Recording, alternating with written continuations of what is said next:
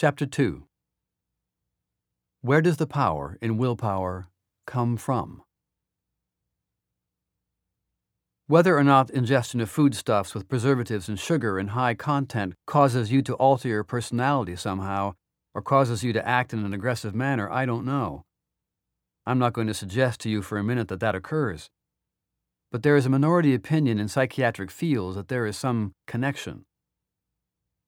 Defense's closing argument in the trial of Dan White, the murderer whose taste for junk food inspired the term Twinkie defense.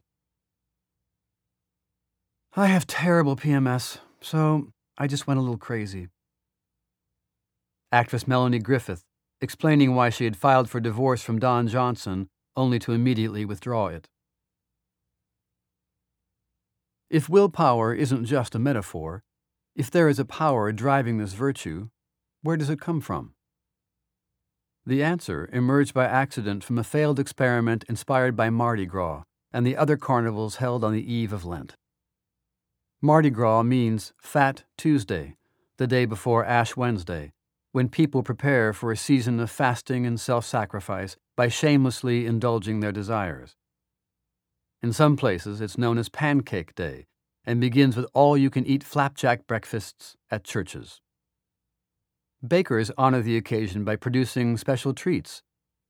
The names of the delicacies vary from culture to culture, but the recipes generally involve gargantuan quantities of sugar, eggs, flour, butter, and lard.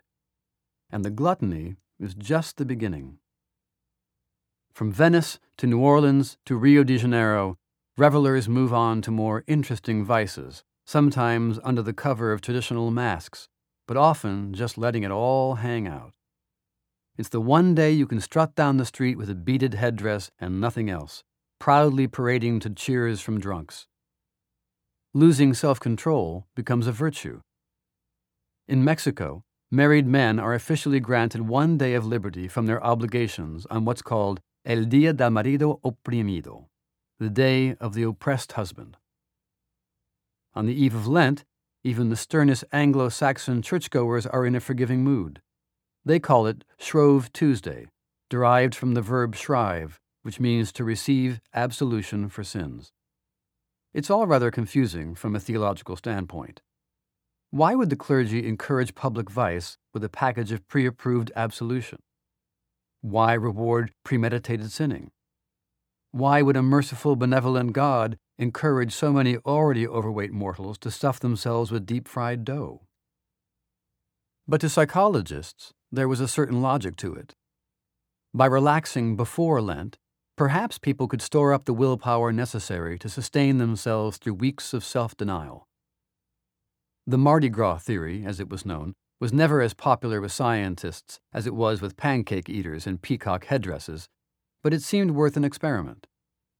In place of a Fat Tuesday breakfast, the chefs in Baumeister's lab whipped up lusciously thick ice cream milkshakes for a group of subjects who were resting in between two laboratory tasks requiring willpower. Meanwhile, the less fortunate subjects in other groups had to spend the interval reading dull, out-of-date magazines or drinking a large, tasteless concoction of low-fat dairy glop that was rated even less enjoyable than the old magazines. Just as predicted by the Mardi Gras theory, the ice cream did seem to strengthen willpower by helping people perform better than expected on the next task.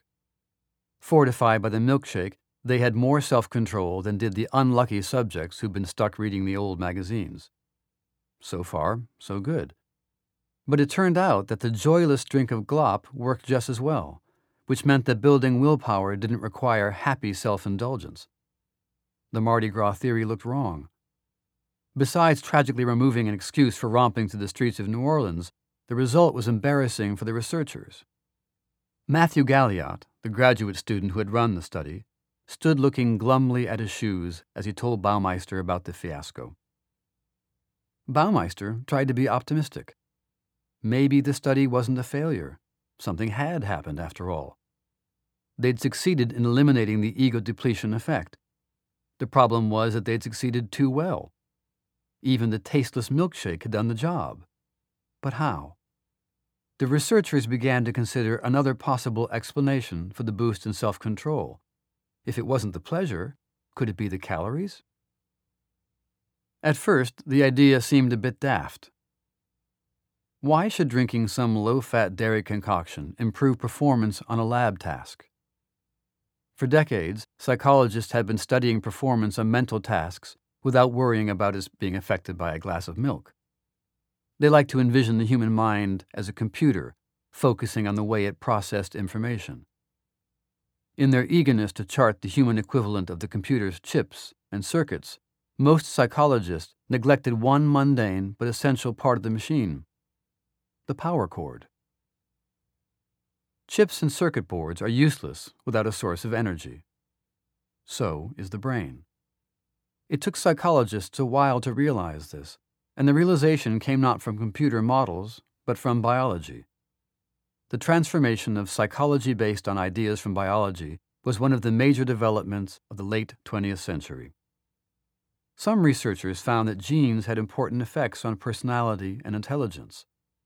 Others began to show that sexual and romantic behavior conformed to predictions from evolutionary theory and resembled aspects of behavior in many animal species.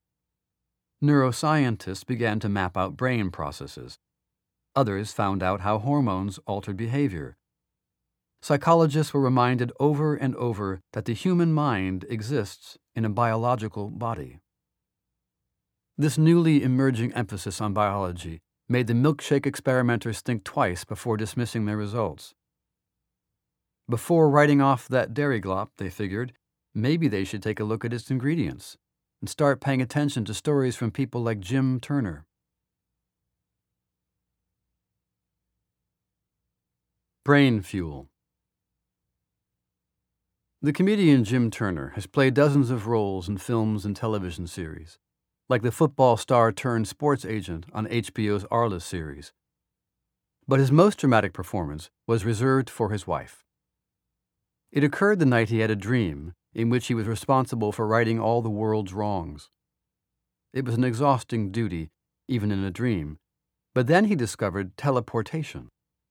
To travel anywhere, all he had to do was think of the place, and he'd magically appear there. He went back to his old home in Iowa, to New York, to Greece, even to the moon. When he woke up, he was convinced he still possessed the power. He generously tried to teach it to his wife by shouting over and over, "You think it, you go there, and you be there." His wife had a better plan. Knowing he was diabetic, she tried to get him to drink some fruit juice. He was still so crazed that he poured some of it over his face, got up, and then demonstrated his power by doing a somersault in the air and landing back on the bed. Finally, much to her relief, the juice kicked in and he calmed down. Or at least that was how it looked to his wife, as if the manic frenzy had subsided. But in fact, he hadn't been sedated. Quite the reverse. The juice's sugar had given him extra energy. More precisely, the energy in the juice was converted to glucose, the simple sugar manufactured in the body from all kinds of foods, not just sweet ones. The glucose produced by digestion goes into the bloodstream and is pumped throughout the body. The muscles, not surprisingly, use plenty of glucose, as do the heart and liver. The immune system uses large quantities, but only sporadically. When you're relatively healthy, your immune system may use only a relatively small amount of glucose. But when your body is fighting off a cold, it may consume gobs of it. That's why sick people sleep so much. The body uses all the energy it can to fight the disease, and it can't spare much for exercising, making love, or arguing. It can't even do much thinking, a process that requires plentiful glucose in the bloodstream. The glucose itself doesn't enter the brain, but is converted into neurotransmitters, which are the chemicals that your brain cells use to send signals. If you ran out of neurotransmitters, you'd stop thinking. The link between glucose and self-control appeared in studies of people with hypoglycemia, the tendency to have low blood sugar. Researchers noted that hypoglycemics were more likely than the average person to have trouble concentrating and controlling their negative emotions when provoked. Overall, they tended to be more anxious and less happy than average. Hypoglycemia was also reported to be unusually prevalent among criminals and other violent persons, and some creative defense attorneys brought the low blood sugar research into court. The issue became notorious during the 1979 trial of Dan White for the assassination of two city officials in San Francisco, Mayor George Moscone and Harvey Milk, a member of the Board of Supervisors and the most prominent openly gay politician in America. When a psychiatrist testifying for the defense cited White's consumption of Twinkies and other junk food in the days before the murders, journalists mocked White for trying to excuse himself with a Twinkie defense. In fact, White's chief defense wasn't based on the argument that the Twinkies turned him murderous by causing his blood sugar levels to quickly spike and then crash. His attorneys argued that he deserved mercy because he suffered from diminished capacity due to severe depression, and they presented his junk food consumption, along with other changes in habits, as evidence of his depression, not as the cause of it. But when White received a relatively light sentence, the popular wisdom became that the Twinkie defense had worked, and the public was understandably outraged. Other defense attorneys actually did argue, with limited success, that their clients' blood sugar problems should be taken into account. Whatever the legal or moral merits of that argument, there certainly was scientific data showing a correlation between blood sugar and criminal behavior. One study found below-average glucose levels in 90% of the juvenile delinquents recently taken into custody. Other studies reported that people with hypoglycemia were more likely to be convicted of a wide variety of offenses: traffic violations, public profanity, shoplifting, destruction of property, exhibitionism, public masturbation, embezzlement, arson, spouse abuse, and child abuse. In one remarkable study, researchers in Finland went into a prison to measure the glucose tolerance of convicts who were about to be released. Then the scientists kept track of which ones went on to commit new crimes.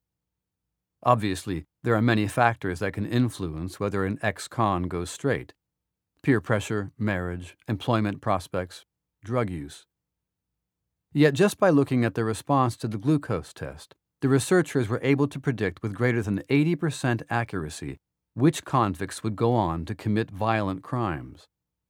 These men apparently had less self-control because of their impaired glucose tolerance, a condition in which the body has trouble converting food into usable energy.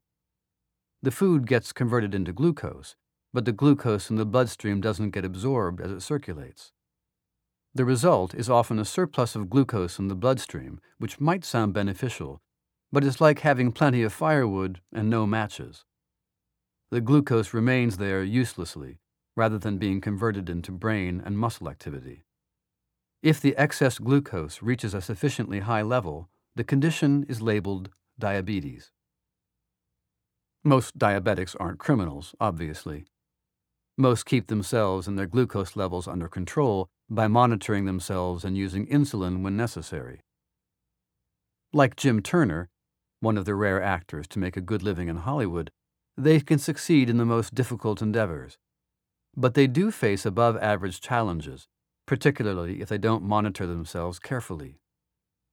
Researchers testing personality have found that diabetics tend to be more impulsive and have more explosive temperaments than other people their age. They're more likely to get distracted while working on a time-consuming task. They have more problems with alcohol abuse, anxiety, and depression.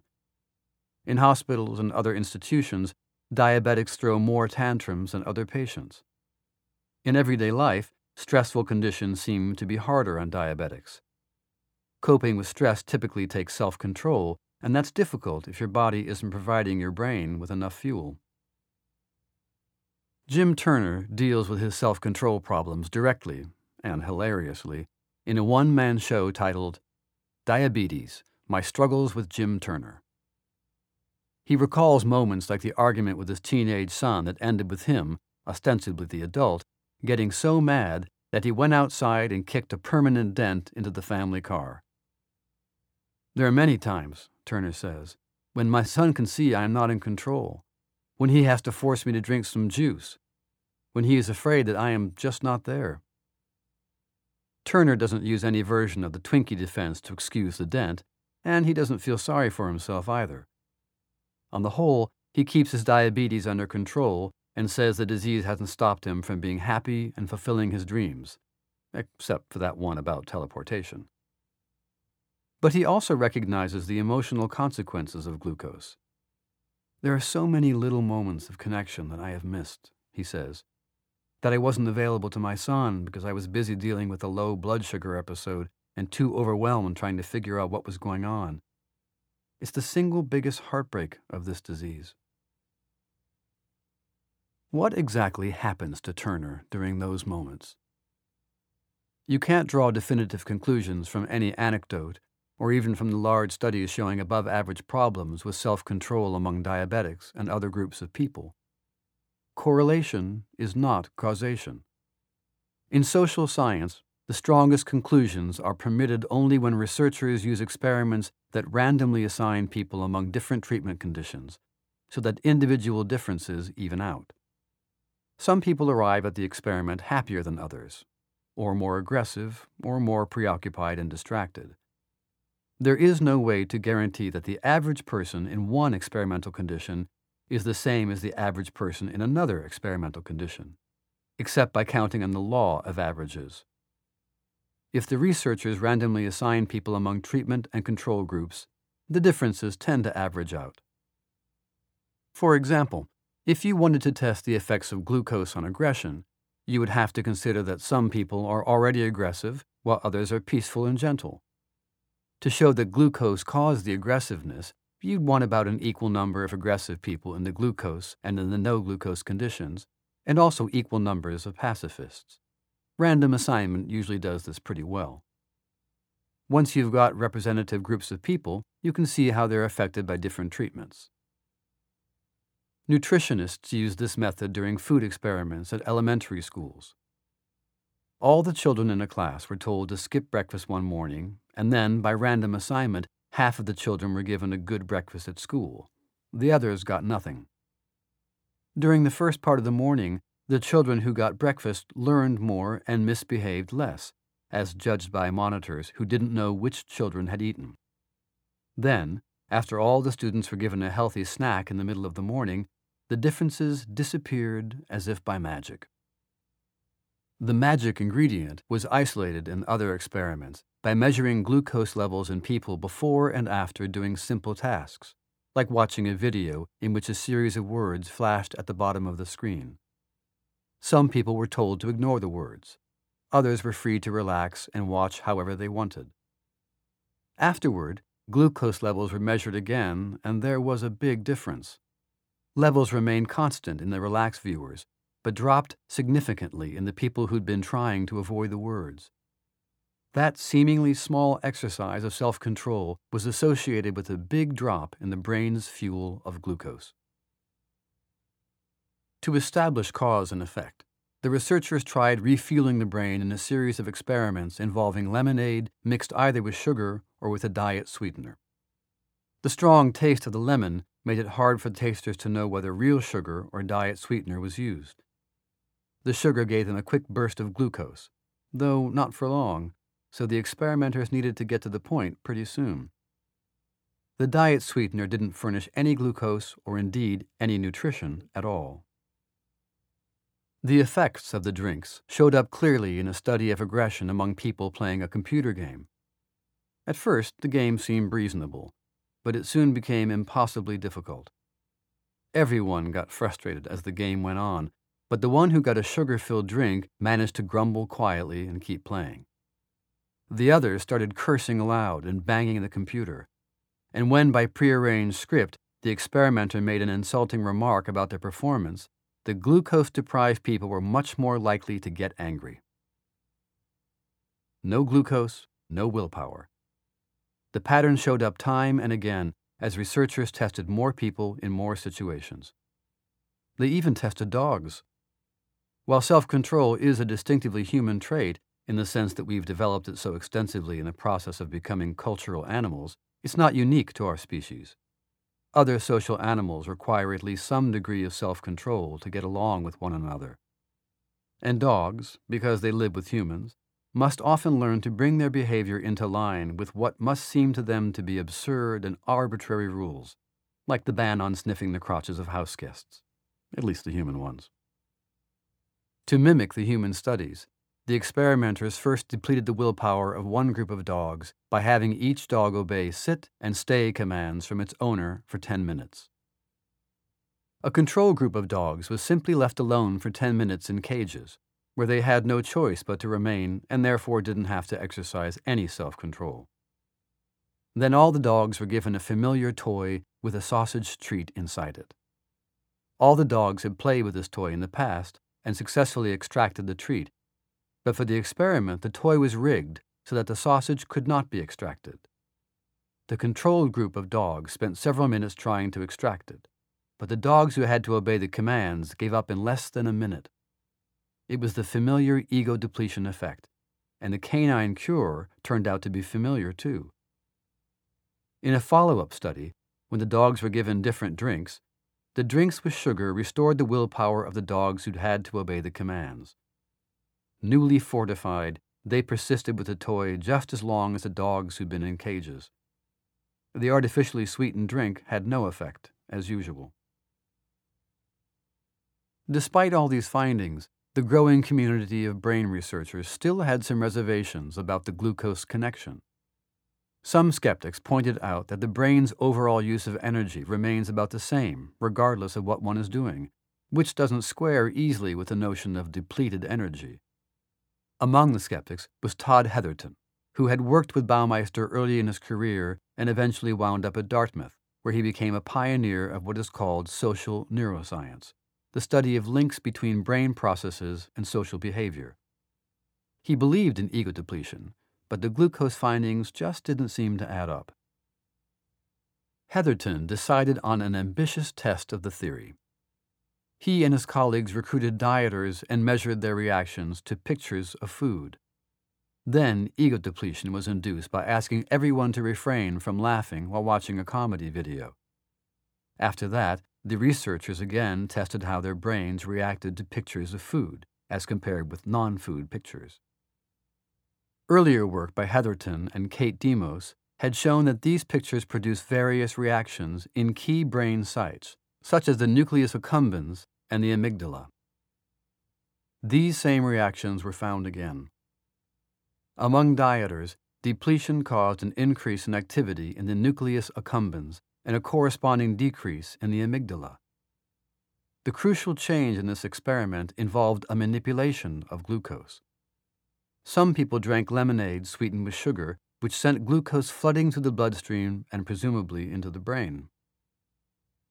Dramatically, Heatherton announced the results during his speech accepting the leadership of the Society for Personality and Social Psychology, the world's largest group of social psychologists. In his presidential address at the annual meeting in 2011 in San Antonio, Heatherton reported that the glucose reversed the brain changes wrought by depletion, a finding, he said, that thoroughly surprised him. Baumeister, sitting in the audience to watch his protégé enjoy the moment of glory as society president, recalled his own surprise when his own lab had first found the links to glucose. Heatherton's results did much more than provide additional confirmation that glucose is a vital part of willpower. They helped resolve the puzzle over how glucose could work without global changes in the brain's total energy use. Apparently, ego depletion shifts activity from one part of the brain to another. Your brain does not stop working when glucose is low. It stops doing some things and starts doing others. This may help explain why depleted people feel things more intensely than normal. Certain parts of the brain go into high gear, just as others taper off. As the body uses glucose during self-control, it starts to crave sweet things to eat, which is bad news for people hoping to use their self-control to avoid sweets. When people have more demands for self-control in their daily lives, their hunger for sweets increases. It's not a simple matter of wanting all food more. They seem to be specifically hungry for sweets. In the lab, students who have just performed a self-control task eat more sweet snacks but not other salty snacks. Even just expecting to have to exert self-control seems to make people hungry for sweet foods. All these results don't offer a rationale for providing sugar fixes to anyone, human or canine, outside the laboratory. The body may crave sweets as the quickest way to get energy, but low-sugar, high-protein foods and other nutritious fare work just as well, albeit more slowly. Still, the discovery of the glucose effect does point to some useful techniques for self-control. It also offers a solution to a long-standing human mystery. Why is chocolate so appealing on certain days of the month?